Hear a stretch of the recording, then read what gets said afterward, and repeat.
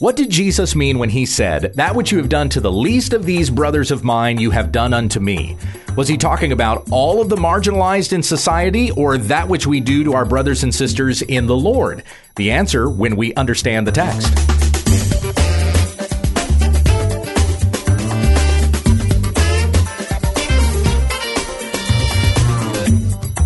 This is When We Understand the Text, a daily Bible commentary that we may be equipped for every good work in Jesus Christ our Lord. Please tell others about our ministry at WWUTT.com. Here once again is Pastor Gabe. Thank you, Becky. In Galatians chapter 6, verses 9 and 10, we read the following. "And let us not lose heart in doing good, for in due time we will reap if we do not grow weary. So then, while we have opportunity, let us do good to all people, and especially to those who are of the household of faith." Hold on to that thought, because I'm going to come back to it in just a moment.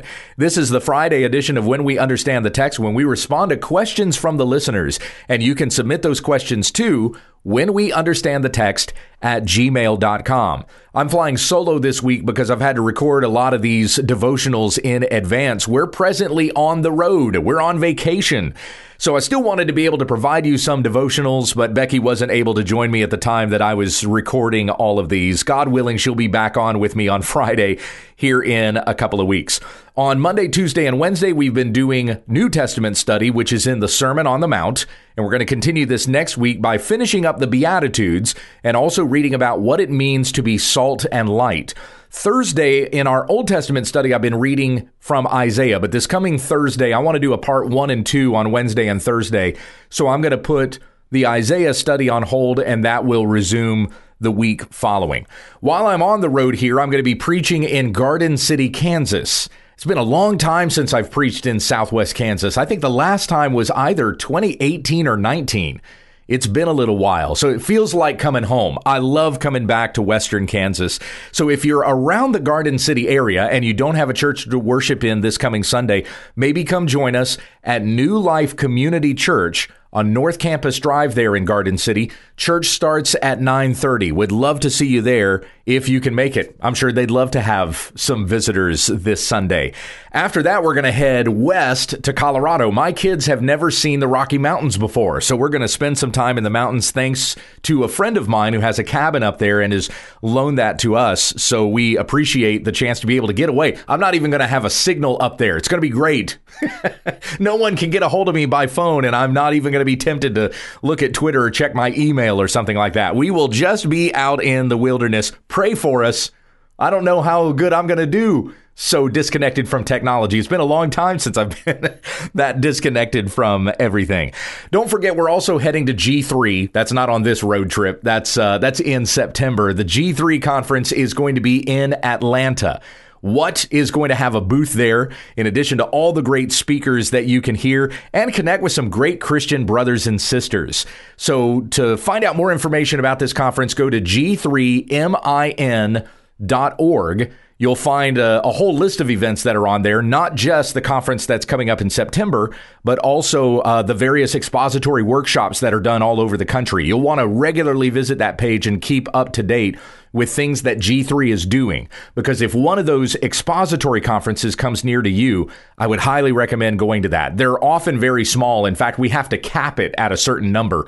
I don't think we ever exceed 90. And sometimes it's only about 40 or 50 people that end up attending those, because that's the most number of teachers that we're able to get. Kind of hard to explain how that works, but we have to have teachers for each small group that we have for those expository conferences. And if we don't have enough teachers, well, we have to cap the registration at a certain amount. But those expository workshops are terrific for helping you understand how to read and even teach, communicate the Bible to somebody else. Now, we tend to target pastors with those expository workshops because we're teaching pastors how to be more effective in their preaching. But I've had men that have been a part of my small group that just want to be there to learn how to teach their own kids or lead devotionals in their family. Maybe they have a desire to want to become a Sunday school teacher, but they want to know where to start. So they'll sign up for the workshop and then learn how to read scripture and find structure and then make application and things like that. This is one of the reasons why we can't broadcast the workshops, is because it's very hands-on. You actually are involved in this workshop. You're not just sitting there receiving lectures, but you are being taught, and you have to give a presentation on material that you're presented as well. You have to show how you found the structure and how you communicate these things. And we give you guides that will lead you through that in that preparation also. Anyway, all that to say, if one of those expository workshops comes near to you, sign up. You won't regret it. We always have incredible feedback from those who attend our workshops. All right, without further ado, let's get into the matter today. I just have one passage that I'm going to be discussing, but a number of different responses to something that I said on social media regarding something Jesus said in Matthew chapter 25. This is the Olivet Discourse. This is where Jesus was responding to his disciples about these questions. They said to him, "Tell us, when will these things happen, and what will be the sign of your coming and of the end of the age?" This happened while Jesus was on Mount Olivet just outside of Jerusalem. So that's why we refer to Jesus' response here, which covers Matthew 24 and 25, as the Olivet Discourse. But it's at the end of that discourse. We're going to get to the discourse in our study of Matthew, of course.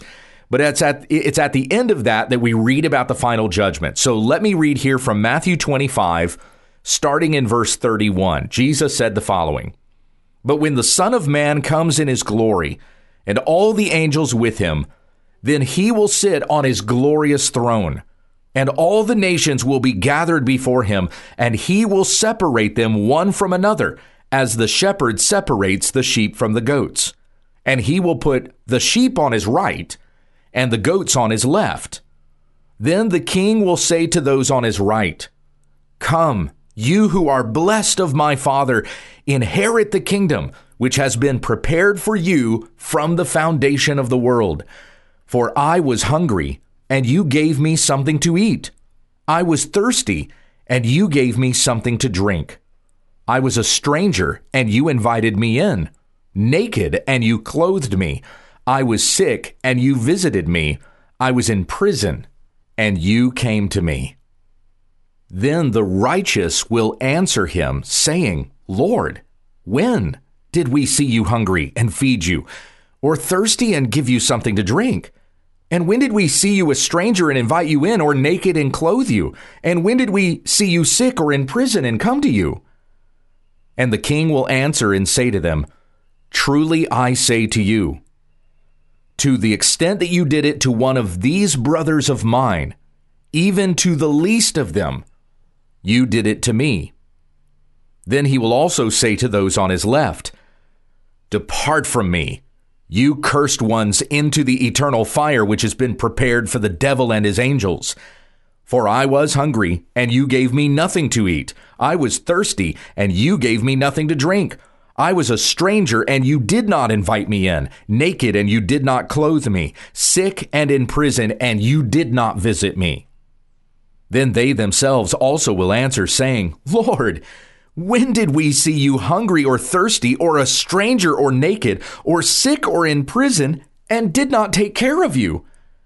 Then he will answer them, saying, 'Truly I say to you, to the extent that you did not do it to one of the least of these, you did not do it to me.' And these will go away into eternal punishment, but the righteous into eternal life." And there we have the statement of the final judgment in Matthew 25, the great white throne of judgment, as it's also called in the book of Revelation. Now, when I had mentioned this on social media this past week, well, I think it was 2 weeks ago, as a matter of fact, I said that this statement that Jesus makes here about doing it unto the least of these, this is not about serving all of the marginal persons in society, everybody that we would say is marginalized, or those who are poor or sick or destitute, are in poverty, all of those who are in poverty in the culture. We just need to do kindness to them, and then we will be doing it unto the brothers of Christ. And Jesus will welcome us into the eternal kingdom because we did it to the least of these. That's how you most often hear this particular passage explained. That Jesus is referring to everybody in society who's in poverty. But that's not the context. In fact, it's not difficult to see what the context is. It's very plain. Jesus says, that which you did to one of these brothers of mine, even to the least of them, you did it to me. So Jesus is not saying every single poor person in society, every single person who would be sick or in prison or naked and needing clothed or hungry or thirsty and needing something to eat and drink. Jesus is not referring to all of the poor in society. He's specifically referring to those whom he calls his brothers. And so who are his brothers? Consider what we read in Matthew chapter 12, verses 47 to 50. I mean, we've seen this earlier in the Gospel of Matthew. Now, someone said to him, behold, your mother and your brothers are standing outside seeking to speak to you. But Jesus answered the one who was telling him and said, who is my mother and who are my brothers? And stretching out his hand toward his disciples, he said, behold, my mother and my brothers. For whoever does the will of my Father who is in heaven, he is my brother and sister and mother. Whoever does the will of the Father. That's who Jesus is referring to as his brothers.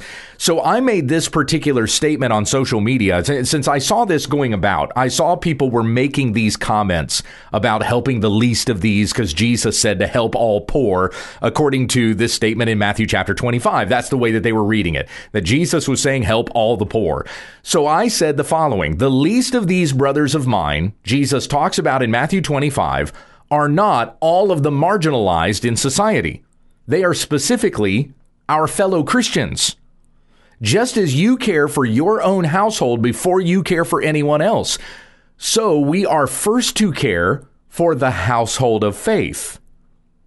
Now you might understand why I opened with reading Galatians 6:10. Let us do good to everyone, but especially to the household of faith. Hey, we should show charity to everyone, but we have first of all, to care for our own brothers and sisters in the Lord in the church. That's who we should be looking after first before we're going outside of the church and then extending charity to others, which again is wonderful to do. And it's great that churches have ministries that have that kind of an outreach. But if the church was caring for outsiders and unbelievers and not caring for their own, then they would not be the servants of Christ. For Jesus said to his own disciples that you love one another. This is how people will know that you are my disciples, because you have love for one another. So we are to care for our brothers and sisters in Christ in the church first, and then as we have opportunity, showing kindness to all. But there were certainly people that hated that idea, that I was saying we should first care for our own. I'm just simply reading what Jesus said here. Instead of saying that, instead of translating this or understanding this as we need to be caring for all of the marginalized in society. This woman, Kayla from Atlanta, said, this is the most disgusting, blasphemous thing that I've ever heard and is entirely anti-gospel and anti-Christ. Shame on you for being so selfish. Shame on me for being so selfish, where I'm saying we are obligated to care for our brothers and sisters in the Lord. And I'm being selfish? I told her that I'm just reading the text for what it says. The king will answer and say to them, truly I say to you, to the extent that you did it to one of these brothers of mine, even to the least of them, you did it to me. Matthew 25:40. So how am I antichrist for simply quoting Christ? And Kayla responded, I'm calling you that because of your hateful reputation in this circle and your deliberately ignoring of what he actually means. To escape your responsibility of selfishness and inclusivity of the marginalized. What intention did you have in saying this? And then she called me a swear word. So, very clearly more Christ-like than you sure showed me. What was my intention in posting that? Well, again, because I saw a lot of people out there who were twisting this particular passage. It seemed to be a trend at that time when I made the statement that I did. I saw them twisting the word and saying, hey, Jesus said, help all of the marginalized, so we need to help all of the marginalized. No, in context, specifically what he said was that we need to do for the least of these brothers of Christ, even to the least of them, they should demand our attention first.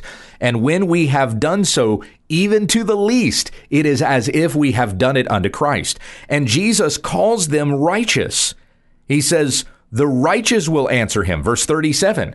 So these are righteous persons who have done exactly this. As Jesus has instructed them to do, so they will do. And they receive eternal life.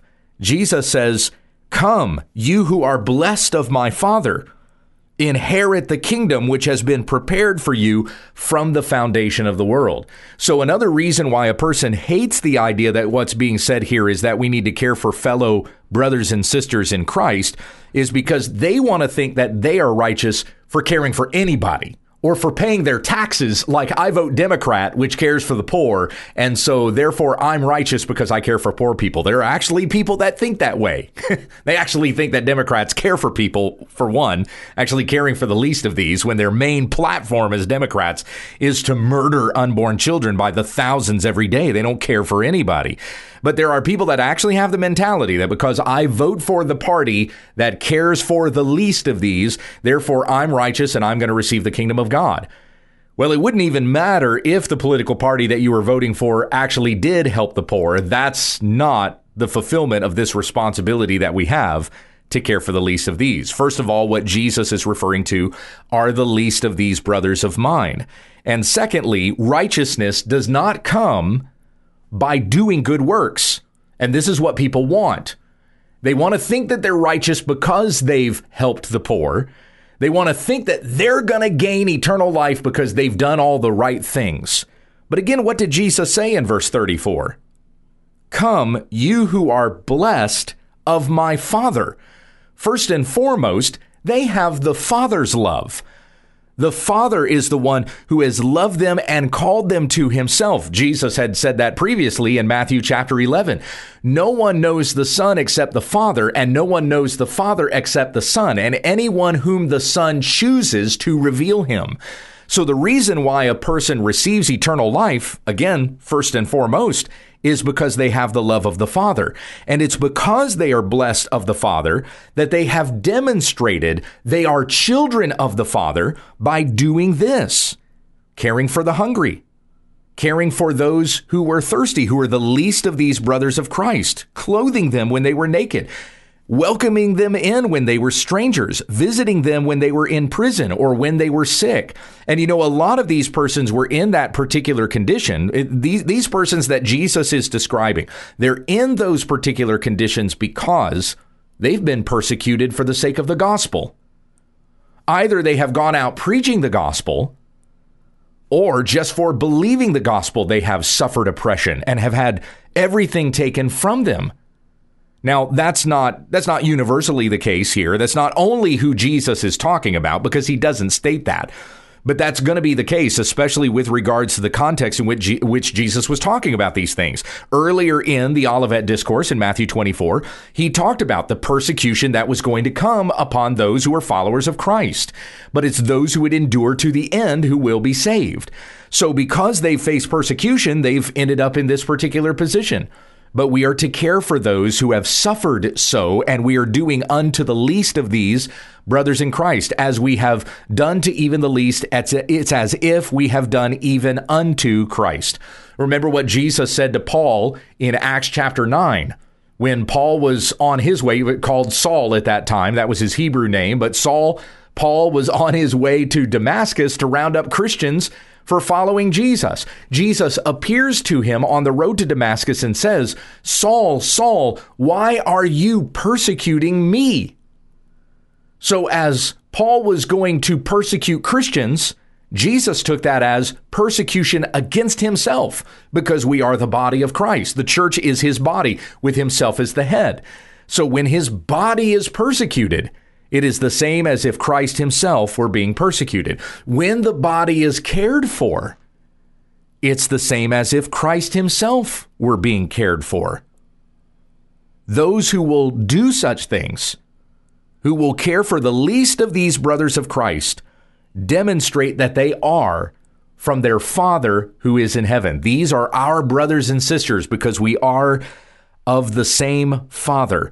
Hence Jesus saying, come you who are blessed of my Father. And remember, as we've been going through the Beatitudes, blessed means approved of. You've been approved of by my Father. Inherit the kingdom which has been prepared for you from before the foundation of the world.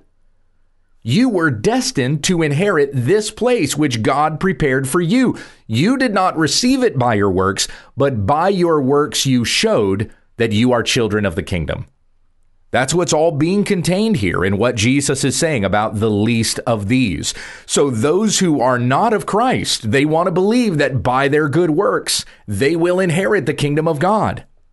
But it is only those who are of the Father that receive the kingdom who has been prepared by the Father. It is only those who do the will of the Father who are Jesus' brothers and sisters, as he said previously in Matthew chapter 12. I had shared that response exactly with Ralph, a pastor of a church in Richmond, Virginia, who contacted me and said, unfortunately, your exegesis is lacking. When Jesus says, brothers of mine, he is saying that who you might call a stranger is actually a brother to Christ. He is not saying only those we call brothers. He is arguing against seeing someone as other than a brother. Well, I just simply referred him to Matthew 12:50. For whoever does the will of my Father who is in heaven, he is my brother and sister and mother. Kevin responded and said, question for you, Gabe. Can you show me a single person before 1900 America who agreed with your novel interpretation of this verse? Yes, actually, I shared several with him, including John Gill, who explicitly said that this statement is about those who are in the church, caring for the least of these brothers of mine, meaning fellow Christians. Matthew Henry also regarded this passage the same way that I'm reading it. Somebody else chimed in and pointed out that John Calvin read it this way. Now, I shared a couple of other commentaries, one of whom gave options, like it could mean this, it could mean this, and one of those was that it could mean exactly the way that I'm interpreting it. And then I also shared Charles Ellicott's commentary, which wasn't as clear, but I still believe that even Ellicott viewed this as fellow Christians. The least of these brothers of mine are fellow Christians, because Ellicott made a reference to Hebrews 2:11, which explicitly says that it is those who are in Christ who are his brothers. So then Kevin responded and said that I used bad examples which rebutted my own argument. Did he even read what I said? And he went on to say, but better to just drop it at this point. See my comment here. I have better things to do than try to convince a self-proclaimed teacher of Scripture that Christians are commanded to care for the poor. All of them. Somebody's quite big on themselves. A self-proclaimed teacher of Scripture. Well, then what does that make you? I was actually approved of by my church to teach Scripture. Where are you coming from? First of all, I did not say that I was posting commentaries only that agreed with me. I just posted the first few that I checked, and none of them contradicted me.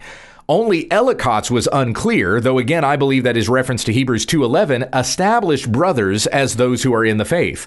But where did I say don't care about the poor? I didn't say that at all. All I was doing was offering a correct understanding of the context of Matthew 25. I was not saying in any way don't care for the poor, as I just read from Galatians 6:10 at the top of the program. Let us do good to everyone, especially to the household of faith. So we have an obligation to care for one another. And that's not a crazy concept. Like I said in the thing that I posted, you understand the concept of caring for your own family before you go care for other people. When you make a paycheck, you're not taking that paycheck and then going and paying other people's bills. You're paying for your own. You're providing food for your own household. And so we are called to do the same within the church. In fact, the Apostle Paul said in 1 Timothy Chapter 5, that if one does not care for members of his own household, then he has denied the faith and he's worse than an unbeliever.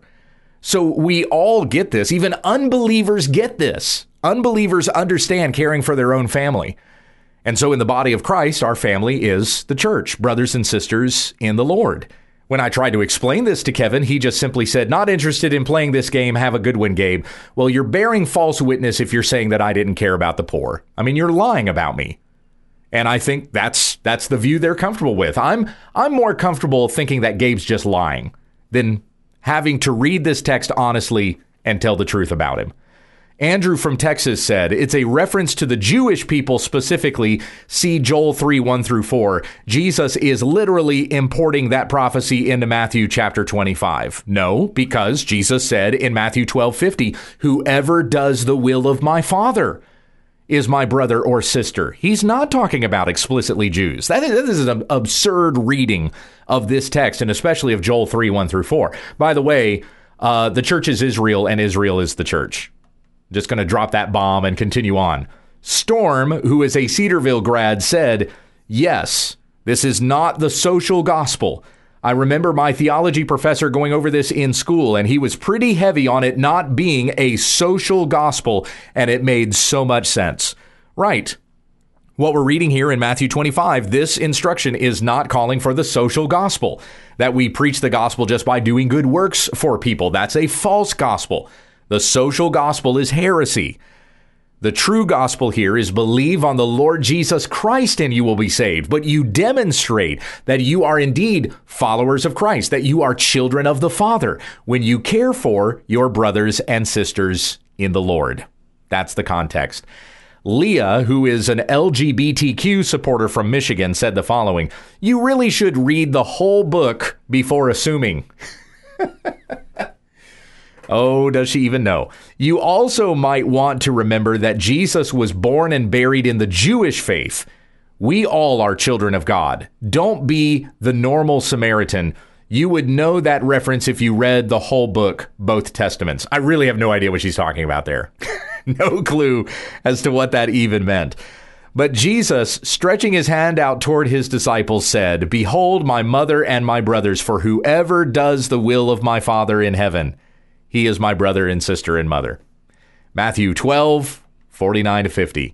Leslie from Alabama said, that verse is right up there with judge not in verses taken out of context. You're absolutely right, Leslie. This one is so twisted. People love taking this and making it mean all of the marginalized in society. In context, Jesus was clearly not saying that. You don't even have to read the context. You can see plainly in verse 40 exactly who he was talking about. Jedediah from Maryland, by this, all people will know that you are my disciples, if you love one another. John 13:35. Amen, Jedediah. I mean, just wait until they find out that the whole Bible was written specifically to Christians. Going on to this comment from Sarah, how do you square that with the parable of the Good Samaritan? Well, she doesn't even say the parable, so I don't know if she knows it's a parable. She just says, how do you square that with the Good Samaritan? Well, I talked about this earlier this week when we were in the Beatitudes, specifically the Beatitude, blessed are the merciful, for they shall receive mercy. How do we understand mercy? And Jesus was talking about mercy in that parable with the Good Samaritan, caring for the man who was beaten by the roadside. He asked the lawyer who had questioned Jesus and said, who is my neighbor? He asked the lawyer, who then proved to be a neighbor to the man who had been beaten and left on the roadside. And then the lawyer had to answer, the one who showed mercy to him. And mercy being more than just, not paying a person back for what they did to you. That's certainly, we could call that merciful, but that's not what God means when he says be merciful. It's specifically be compassionate toward others, that we recognize their needs and we care for them. So that's what's being communicated in the parable of the Good Samaritan, that we fulfill the command, love your neighbor as yourself. We actually have compassion for other people. And we're supposed to have the compassion of Christ specifically, not our own compassion, but being as compassionate as Jesus has been toward us. In no way is my explanation of Matthew 25:40, which again is just saying what it explicitly says, is no way my explanation contradictory toward the parable of the Good Samaritan. That was said in a different context. So I'm not saying don't care for the poor, which a lot of the people who are pushing back on me hear me saying. That's what they think I'm saying. They think I'm saying only care for Christians, don't care for the poor, which is just incredibly uncharitable. You're not being a neighbor. You're not showing mercy to me when you assume the worst of what it is that I said instead of reading simply what I said. Going on, Stephen from Alabama, bro, from your interpretation of Scripture, you got to drop the what brand. when we understand the text. I got a feeling you probably couldn't navigate a Chuck E. Cheese menu, much less the holy and inspired Word of God. Hey, I'll have you know, I do just fine navigating a Chuck E. Cheese menu, and my kids can attest. Patrick from Tennessee says, congratulations, you have completely missed the point of Christianity. What is the point of Christianity? The point of Christianity is to worship Christ. That's the point of Christianity. And all those who are in Christ Jesus are the children of God. Only those who are in Christ are the children of God, thus being brothers and sisters in the Lord.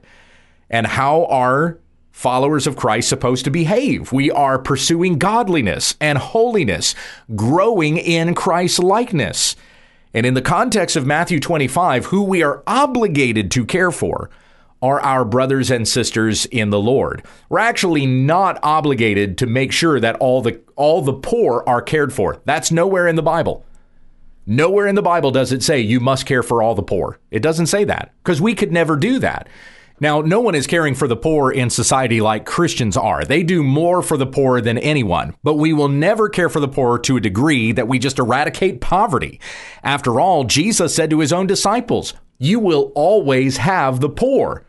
So the existence of the poor, that's not proof that Christianity is not working, but we should be able to look into a good, godly church and see that the members of that church are caring for one another, even the least of these. This is what the children of God in Christ Jesus should be doing. But the point of Christianity is Christ. It is the worship and glory of Christ. That's the point. Danny from Ohio, what a deeply sad and small view of God's love. There truly is no hate like Christian hate. All right, well, you're hating me for saying so. Joel from Michigan, there was no such thing as Christians when Jesus was saying these words. See, that's an uncharitable way to read what I said as well. You know exactly what I'm talking about. Jesus said to his own disciples, or said of his own disciples, those who do the will of my Father, they are my brothers and sisters. Another word for disciples is Christians, followers of Christ. So as Jesus is talking about his own disciples here, that's just synonymous with Christians. Christians, by the way, Christian is a word that unbelievers use to describe us. So I'm trying to be plain in the meaning. If I said disciples, how would an unbeliever have interpreted that? They probably would have thought I was only talking about the 12 that were following Jesus, you know. And even then, the 12 didn't all care for one another. You had Judas in there, who was a son of the devil. So Jesus specifically stating that his brothers and sisters are those who do the will of his Father. And, by the way, whoever is doing the will of the Father who is in heaven, including worshiping Christ, you're a Christian. You're disciples of Jesus. You're also a Christian. Justin, who is a student from Southern Baptist Theological Seminary, said the following: the comment section shows how far biblical literacy has fallen. There is nothing controversial about Gabe's interpretation of Matthew 25. His take is correct. Making the verses about a call to social justice is an invention of the 19th and 20th century liberalization, not orthodoxy. Hey, well said from a student at SBTS. Thank you so much, Justin.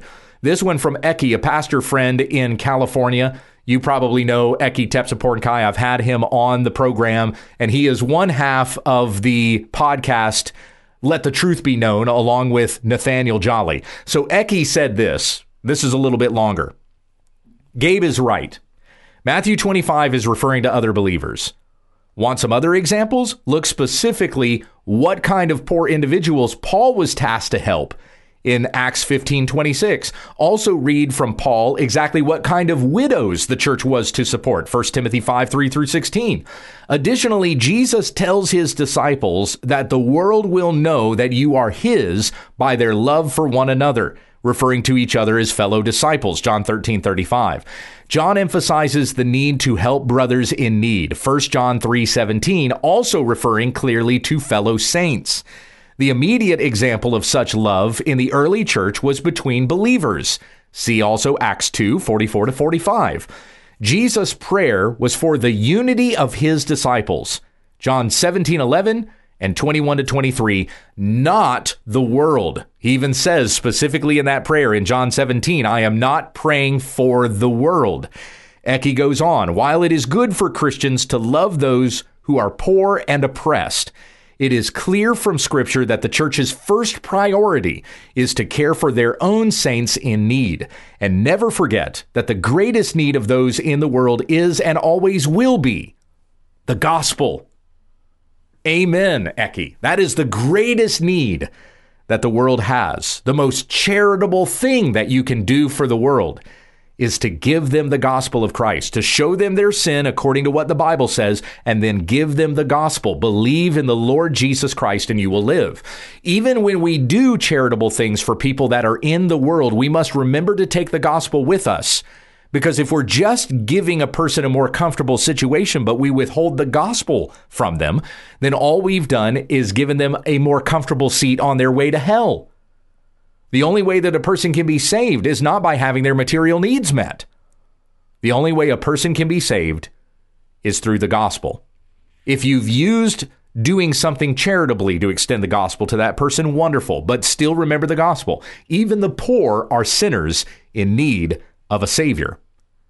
Dylan from Columbia, South Carolina said, this is a false prophet, talking about me, twisting the words of Jesus to fit his narrative.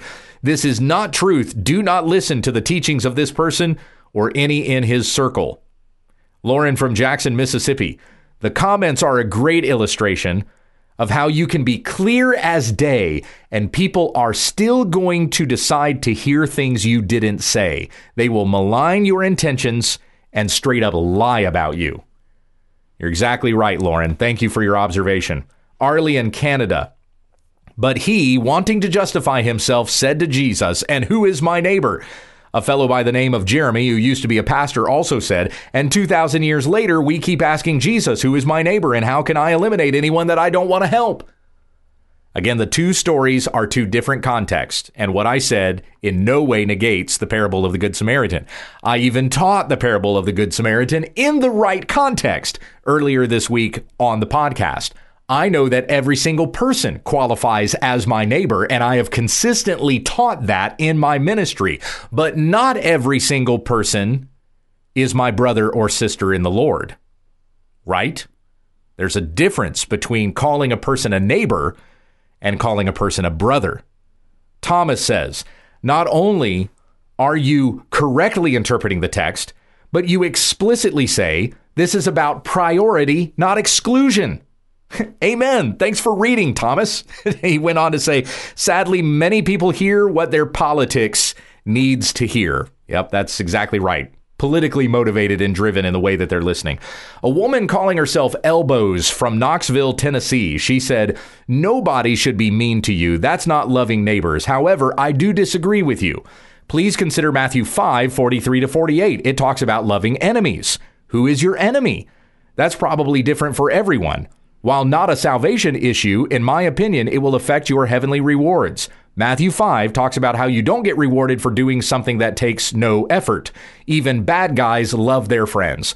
Well, again, like Thomas said, I was not speaking about being exclusive, like you only love Christians and nobody else. I absolutely teach love your enemies. In fact, we're getting to that in the Beatitudes, where Jesus talks about that blessed are you who are persecuted for righteousness' sake. And when I get to that particular beatitude, I'm going to talk about how we should love our enemies, how we should respond to those who persecute us. Once again, that's a different context. Loving your enemies is a different context than the statement, that which you did to the least of these brothers of mine, you have done also to me. I can love my enemy, and I can also love my brother or sister in the Lord in a specific way, right? Responding to Elbows, I said, do you prioritize loving your enemy over loving your own family? When you make a paycheck, the first thing you do is find someone who hates you and pay their bills? I kindly suggest you're not properly understanding Matthew 5:43-48, nor Matthew 25:40. My brothers and sisters, if there's any takeaway from this, it is recognizing the obligation that we have to care for one another, our brothers and sisters in Christ. Consider these words from 1 John 3, one of the references that Eki made. By this we have known love, that he laid down his life for us, and that we ought to lay down our lives for the brothers. Not for every single person, but for our brothers and sisters in Christ. But whoever has the world's goods and sees his brother in need and closes his heart against him, how does the love of God abide in him? Little children, let us not love with word or with tongue, but in deed and truth. And by this we will know that we are of the truth, and will assure our heart before him in whatever our heart condemns us. For God is greater than our heart and knows all things. Beloved, if our heart does not condemn us, we have confidence before God.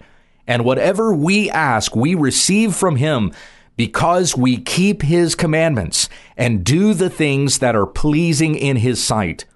And this is his commandment, that we believe in the name of his Son, Jesus Christ, and love one another, just as he gave a commandment to us. And the one who keeps his commandments abides in him, and he in him. We know by this that he abides in us by the Spirit whom he gave us. That's our program for today. God willing, I'll be back next week. You can submit your questions to When We Understand the Text at gmail.com. Let me pray and we'll conclude. Heavenly Father, we thank you so much for the kindness that you have shown to us, and help us to show this kindness to one another, especially in the household of faith. And we look for those who are considered the least among us, and caring for them, helping to meet their needs. For as our Lord Christ said, that which you have done to the least of these brothers of mine, you have done also to me. We honor Christ and we love one another in obedience to the command of our Master. Come quickly, Lord Jesus. Bring us into your kingdom that has been prepared for us from the foundation of the world by the Father who is in heaven. It's in Jesus' name we pray. Amen. This is When We Understand the Text with Pastor Gabe Hughes. There are lots of great Bible teaching programs on the web, and we thank you for selecting ours. But this is no replacement for regular fellowship with the church family. Find a good, gospel-teaching, Christ-centered church to worship with this weekend, and join us again Monday for more Bible study when we understand the text.